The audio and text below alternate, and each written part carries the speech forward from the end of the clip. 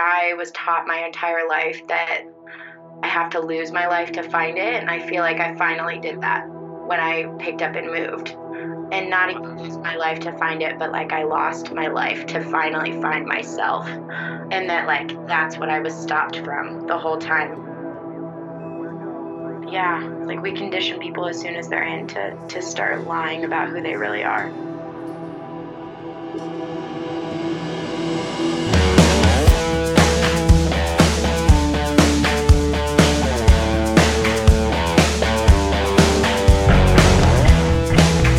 This is the airing of grief. Conversations and correspondence about spiritual de- and reconstruction.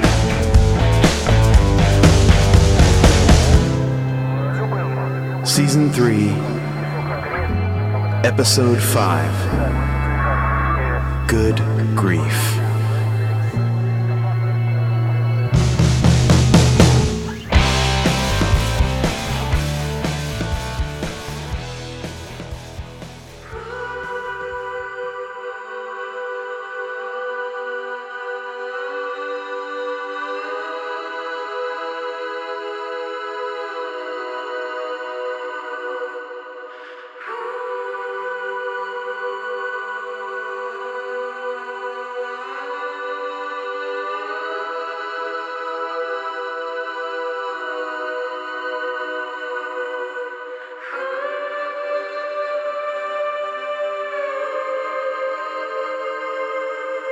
You tempted to believe that you don't have a choice.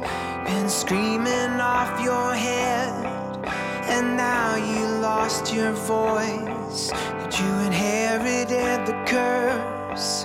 Everything your daddy said, compounding like a chorus, or the interest on your debt. And it's not funny how momentum can tell a lie to your face.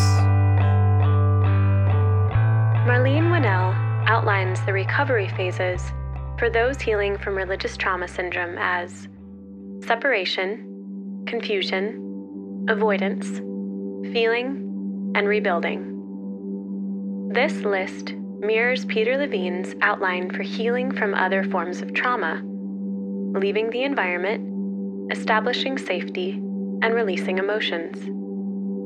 For many coming out of evangelicalism, leaving the environment and establishing safety spans the separation, confusion, and avoidance phases before arriving at feeling or releasing emotions and rebuilding. The initial separation phase looks different for everyone, but to paraphrase what Richard Rohr refers to as catalysts for all enlightenment, separation almost always comes on the heels of either great love or great suffering.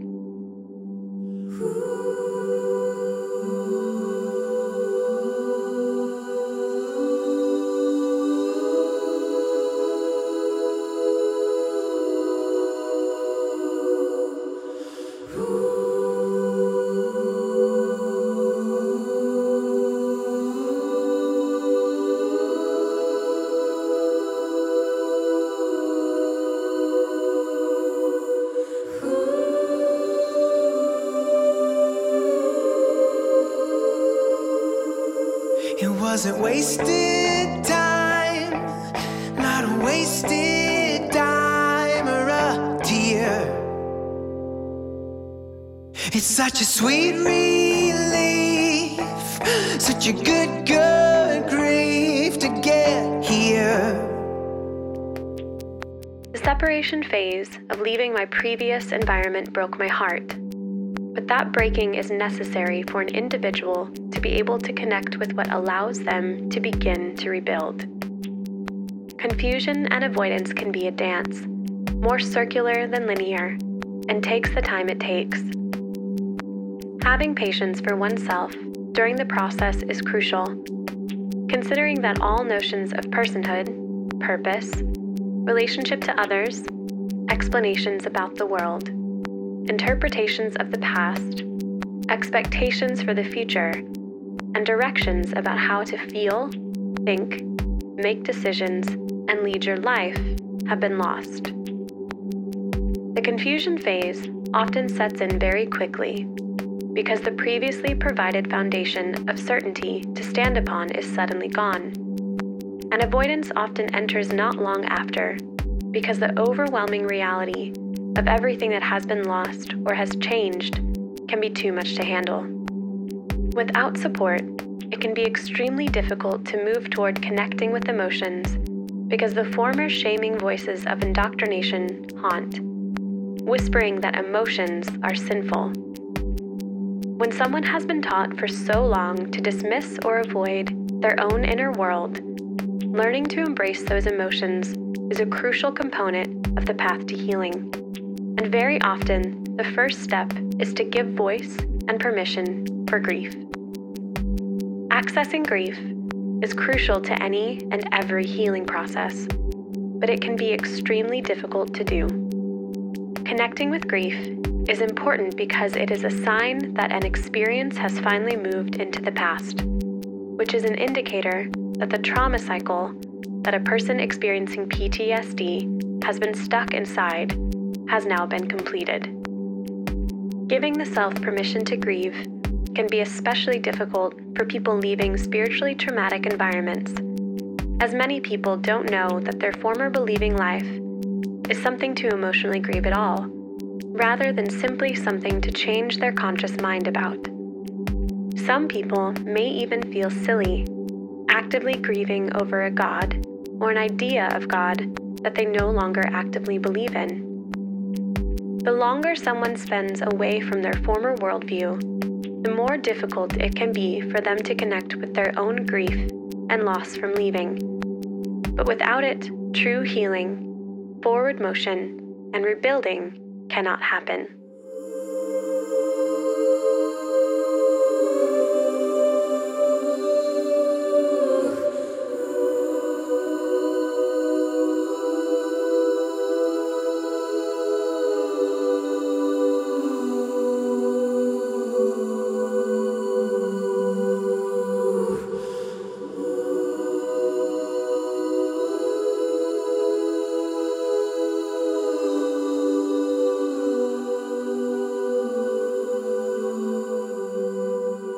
Leaving a former authoritarian faith system can feel like a divorce and a death at the same time, which makes it not only an extremely complicated form of grief, but also a form of grief with less readily available assistance and no actual individual person to point to as the source of the pain.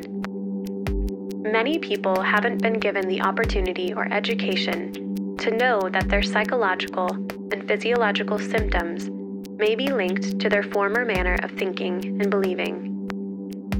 The further away people get from believing specific evangelical teachings, the more ridiculous those ideas seem to them. But this can be problematic because it often results in a person putting more pressure on themselves to move on and no longer be affected by it. This can result in people not connecting with their bodies enough to realize that simply because their brains have dismissed teachings and ideas, their bodies still need to heal from the physiological trauma brought on by those ideas.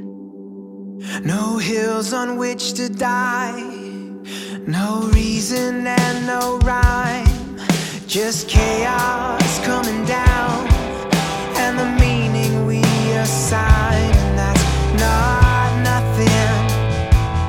Oh, it's kind of everything.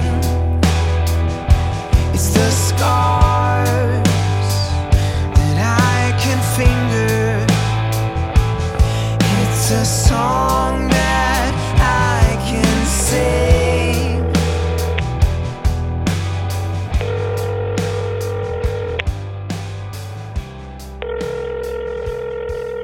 Hey. Hey, how's it going? Good. How about you? I'm doing fine. Great. Thanks for taking some time to chat. Yeah, absolutely. You too. I've been thinking about just recently in I think my story is similar to a lot of others who have listened to both your music and your podcast, just that it has been an anthem for the journey that I've been on. And I am kind of in the camp of people who like binge listen to it over a course of a month. Oh, wow. The funny thing is that I spent a majority of it, though, this past summer listening to it when I was moving from Northern Virginia, D.C. to Denver, Colorado. So I spent 3 days in the car. But the reason that I was moving is because I had to leave. And it was like I had to leave this fundamentalist religion that I was part of. And there was no way for me to leave without physically leaving. Wow. I think that is a familiar story too. And I didn't fully know that at the time. And it was kind of due to other factors, and life just kind of played out that way. But at the time I was a young life leader. So it wasn't even that I was a church person as much as a parachurch person, which like parachurch ministry, in some ways, it was even more engrossing than just going to church on Sunday, because it had to be everything that I was part of. But I knew, though, that I could no longer be a young life leader. And I knew that I couldn't just quit leading Young Life because of just how much guilt and shame would come from that. And I couldn't stay in that area. And even so, when I left, it was like accusations all over the place of like running away. Wow. But I've just been thinking about lately, though.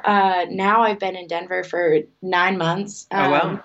Yeah, and I just have thought, like, the first few were hard and sad, but I just keep thinking about, like, and I think I heard somebody talk about it or read about it last week, too, of, like, I was taught my entire life that I have to lose my life to find it, and I feel like I finally did that when I picked up and moved. Wow. And not even lose my life to find it, but, like, I lost my life to finally find myself. And that, like, that's what I was stopped from the whole time.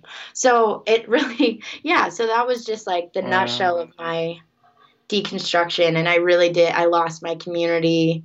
And even more than, like, lost my community, I lost what I, like, so truly believed I had to be doing to, like, give me eternal purpose.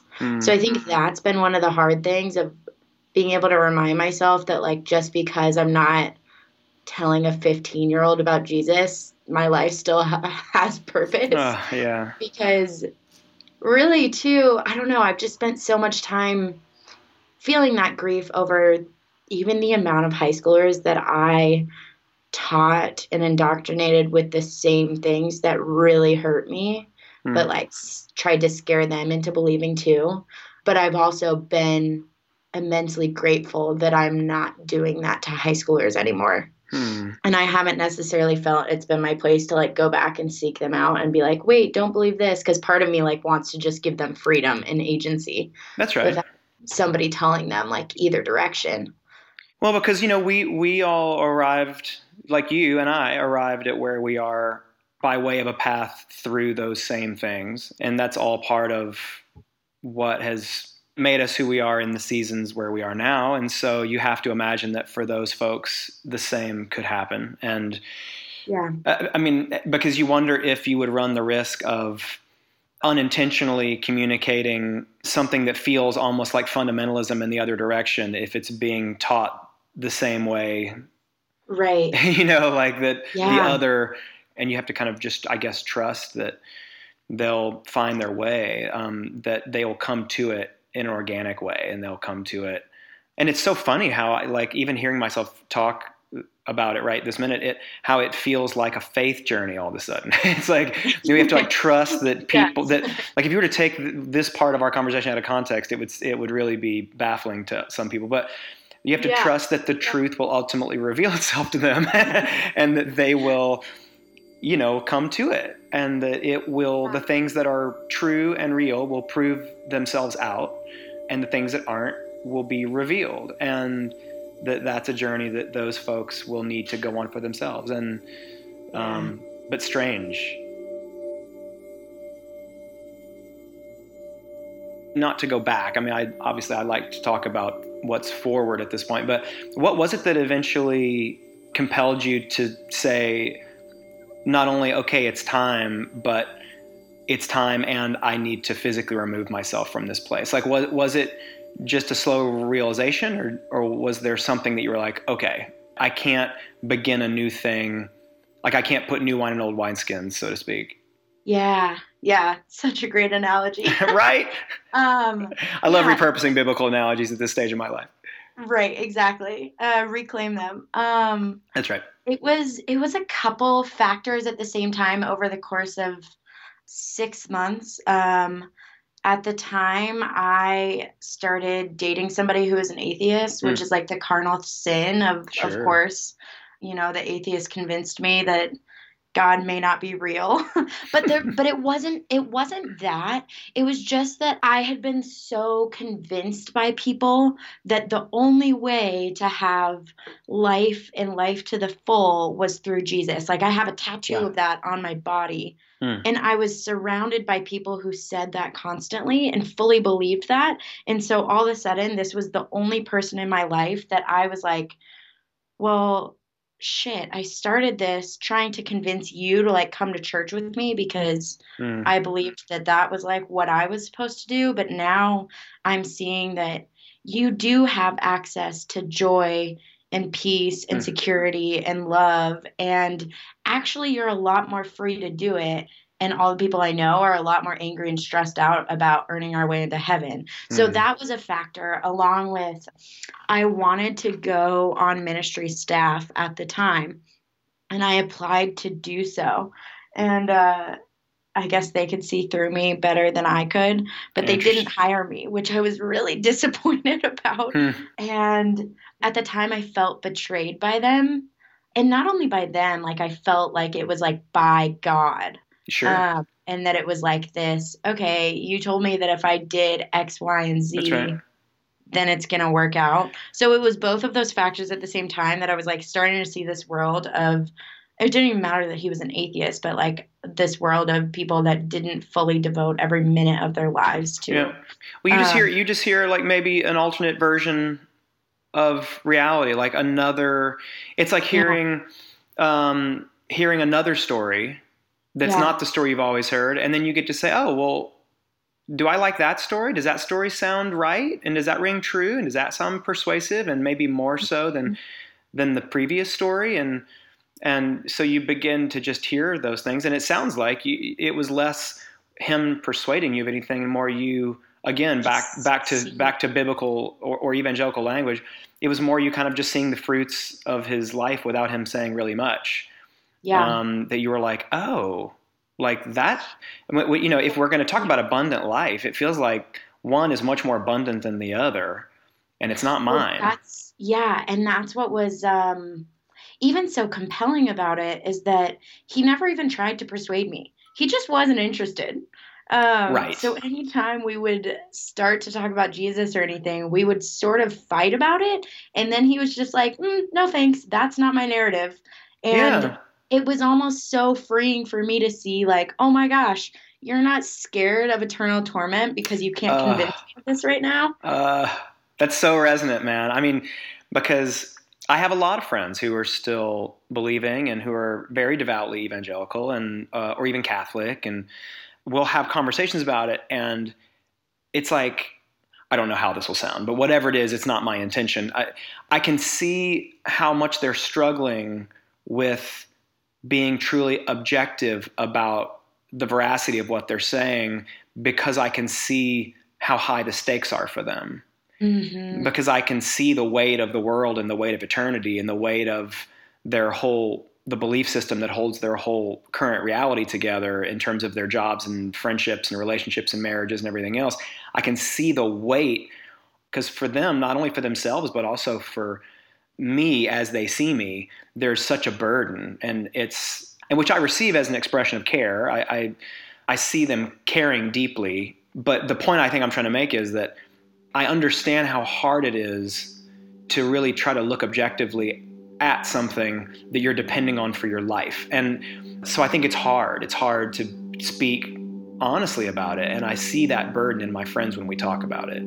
You know? Yeah, and that's like the lengths that people will go to try and convince to believe a certain way, or at least just like tell you that they believe a certain way, because then you can rest easy, even if you never speak to them again. Like, okay, I did my part. Yeah, that's right. Yeah, their blood's off my hands. Eternal torment.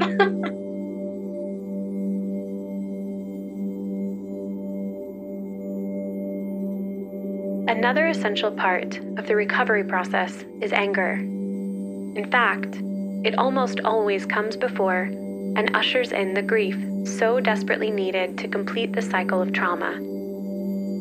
Something cannot be mourned unless its existence has been acknowledged, and for many people, their anger signals that acknowledgement.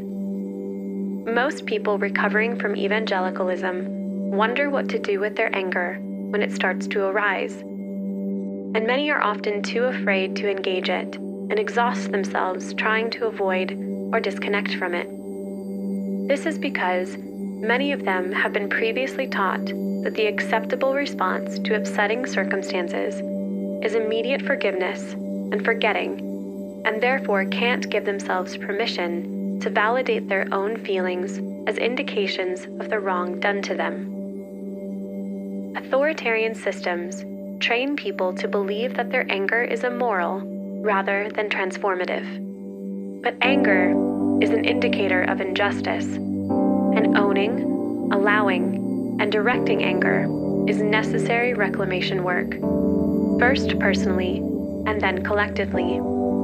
Since anger often serves as the gateway to grief, and grief is the indicator that an event or experience has been relegated to the past, very often, for people to begin to heal, they need permission to connect fully with their own anger first. This is not an easy task for people who have spent most of their life being told that anger was disobedience and that disobedience was sin. It is vitally important for people recovering from religious trauma to find safe spaces, both therapeutic and communal, that allow for expressions of anger, so that the survivor can discharge that energy they couldn't discharge during their prolonged threat experience. What so many people who are trying to heal need to know is that there can be safety and acceptance on the other side of expressions of anger, so that they can learn how to self-regulate their emotions for potentially the first time. They need to know that it can be safe to express their feelings, even and often especially the heavier ones, and that those feelings won't overwhelm or cause them to lose relationship with their community or loved ones. They need to know their bodies need their permission to be angry in order to begin to heal. After spending so many years sweeping away or invalidating emotional realities, recovery from evangelical belief for so many hinges upon being able to advocate for themselves. And very often, that means finally getting angry about what happened to them.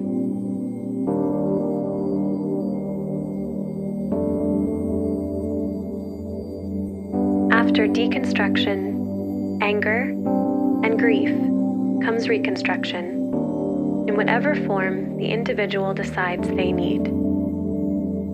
For many people, the rebuilding stage of their recovery and healing sometimes involves discovering their own autonomous identity and self-worth for the first time. People begin to learn how to make decisions for themselves that are rooted in curiosity rather than control. And as they rebuild their sense of self, they begin to become more grounded in who they are. The recovery of individuality and personhood is crucial to healing from trauma and developing a sense of internal safety, and taking charge of one's own life is pivotal to their recovery from religious trauma in particular.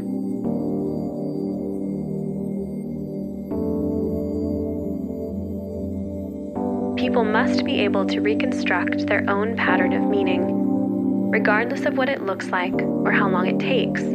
It simply must be all their own.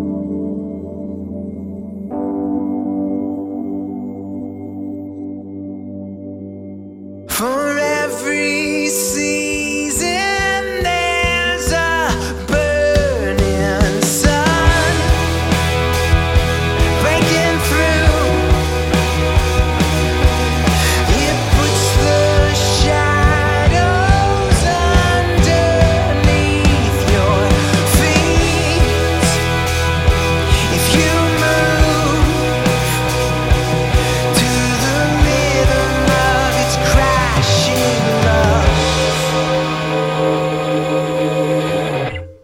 now you're in Colorado, and tell me about your life there. What have you found? What, given the opportunity to kind of start fresh, like what are you finding are comforting practices? Have you found any new community, and what's that like? And just what's your life like now? Yeah. I wrote down something really fun to look back on. Just a couple months ago, I actually went back to DC. And when I was there one day, I wrote down in this like tiny notebook I carry around, I wrote down Denver Beth gets to laugh, because I was around friends. And that was it. That was all that I wrote that whole week I was there. I was around these old friends, and I just like, I realized I have, even without knowing it, I've gotten to know myself, and I have become free to figure out who I am apart from shame, apart from Jesus, apart from a lot of it have been roots in like what male leadership has said about me or to me. I have been free to make friends with people who don't share the same beliefs as me. And I have made this community of people that, like, yes, we have things in common, but it's not what we believe about God. If anything, it's like, yeah, sure, of course we have like similar life ethic, similar view on politics and stuff like that. But really, I have found out like one of the things that is so important to me is what makes me laugh. And so those have been people that I have built community with. Yeah. Wow. And like, I'm free to do things that I don't have to feel like they have eternal value. Yes, I know exactly what you mean. And I spent some years, and this is not us picking and digging on Young Life, but I spent a lot of years working with Young Life and was involved in high school in Young Life. And that's like my whole conversion experience was at a Young Life camp. And I did not know that, really. Yeah. Frontier Ranch in Colorado is where and I worked there several summers and was very involved in Houston and actually have very warm memories of that whole experience mostly. And certainly of those people who are still some of those important people. When I think back on the pantheon of heroes in my past, I mean, more than a few of them are folks who I knew through that time. But the point is, it's interesting how you find yourself kind of taking a almost subconscious real-time audit of like, what am I doing? What is its eternal value?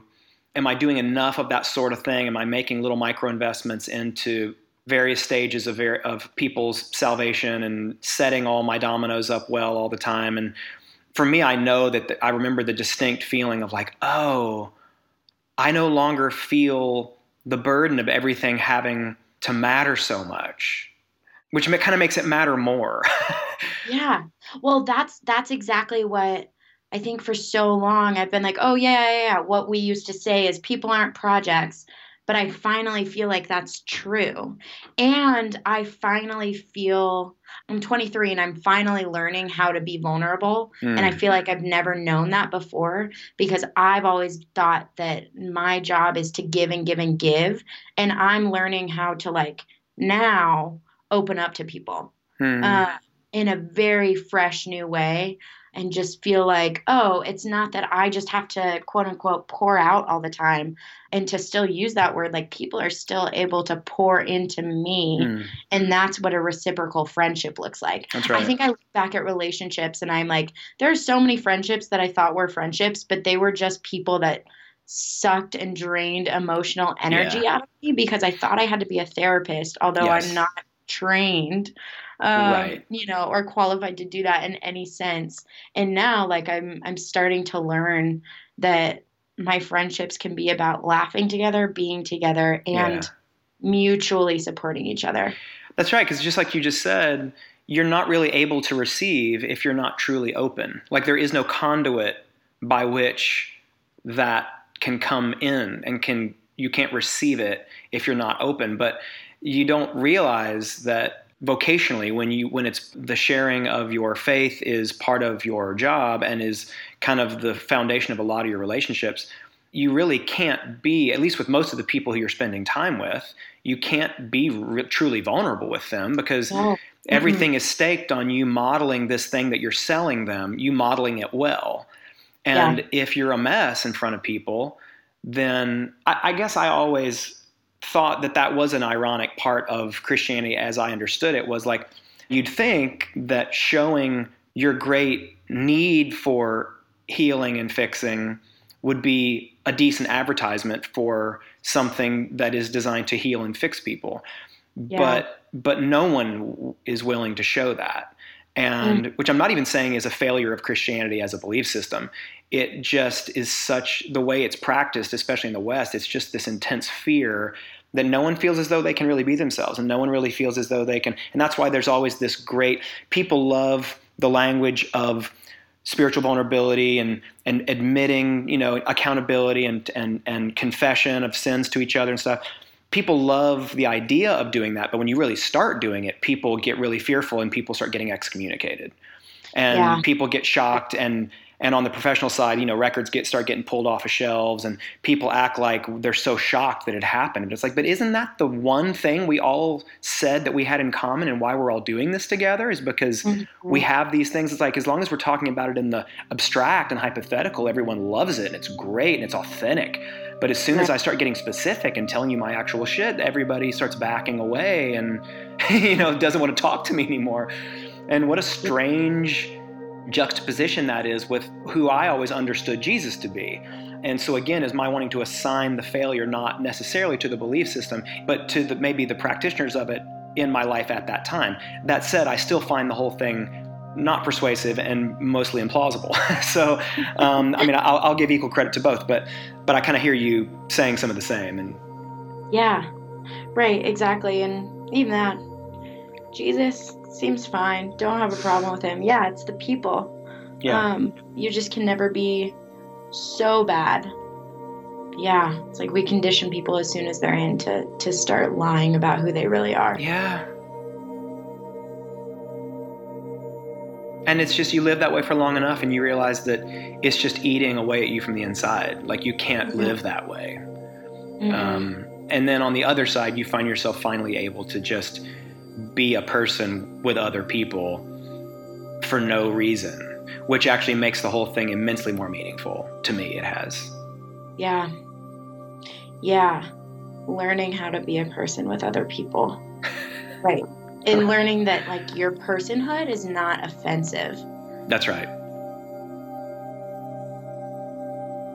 And I also don't have to be taking a constant inventory of all the people I'm with and all the things they're telling me and all the things I'm intuiting about who they are and how they behave and how they live, and unintentionally, subconsciously rating everybody, how close to or off the mark they are.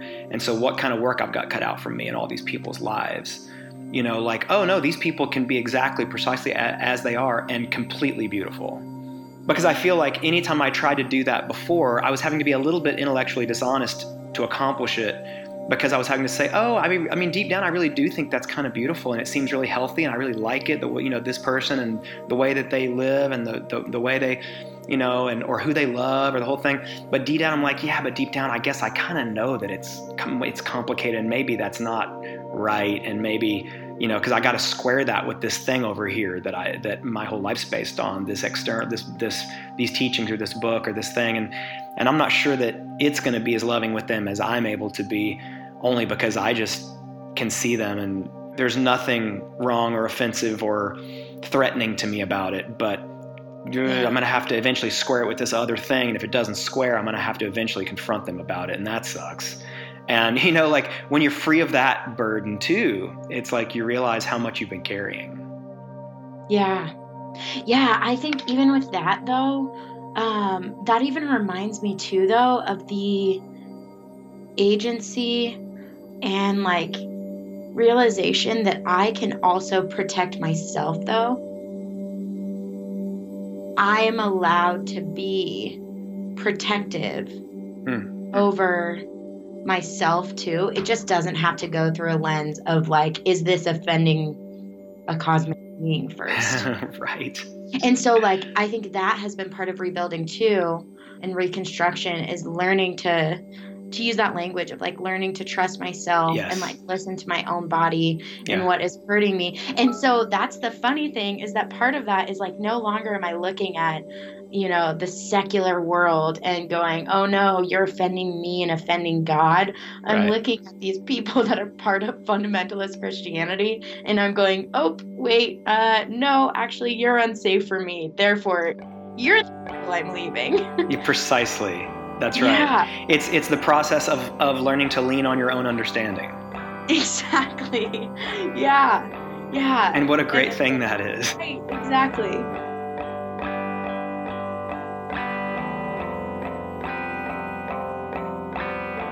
Well, it's been a pleasure to talk to you, and I really, well done knowing what you needed and acting on it and getting what you needed. And it's a brave move, you know, to legitimately physically move and start over, and I hope to hear more at some point. And these are the stories I'm so looking forward to hearing over and over again on this whole season, and in some way off and on for the rest of my life. I mean, this is like these are the stories of life I want to hear, and so yours has been aspirational and very encouraging, and so thanks.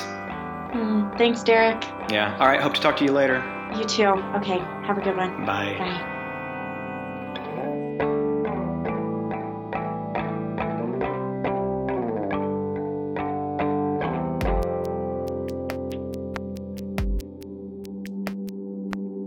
Hey everyone, it's Kevin. I wanted to start this week in a different sort of meditative space without me talking, and I hope that the format was able to connect with everyone listening. If you've been keeping up with Season 3 so far, you know we've been weaving portions of You Are Your Own by our producer Jamie throughout the episodes. We actually leaned quite a bit on it in this one especially. You can find more at jamieleefinch.com. The title, themes, and sonic palette of this episode were based in our producer Derek's song, Good Grief, which is from his new album Targets. Derek's music and other Derek-related things can be found at derekwebb.com. We are completely listener-supported, so consider checking out The Airing of Grief on Patreon. Lots of bonus episodes and conversations are there, and we're currently releasing some pod mixes of Derek's stuff to patrons exclusively. Otherwise, that's all for now, so we will see you again next week, after church, for The Airing of Grief.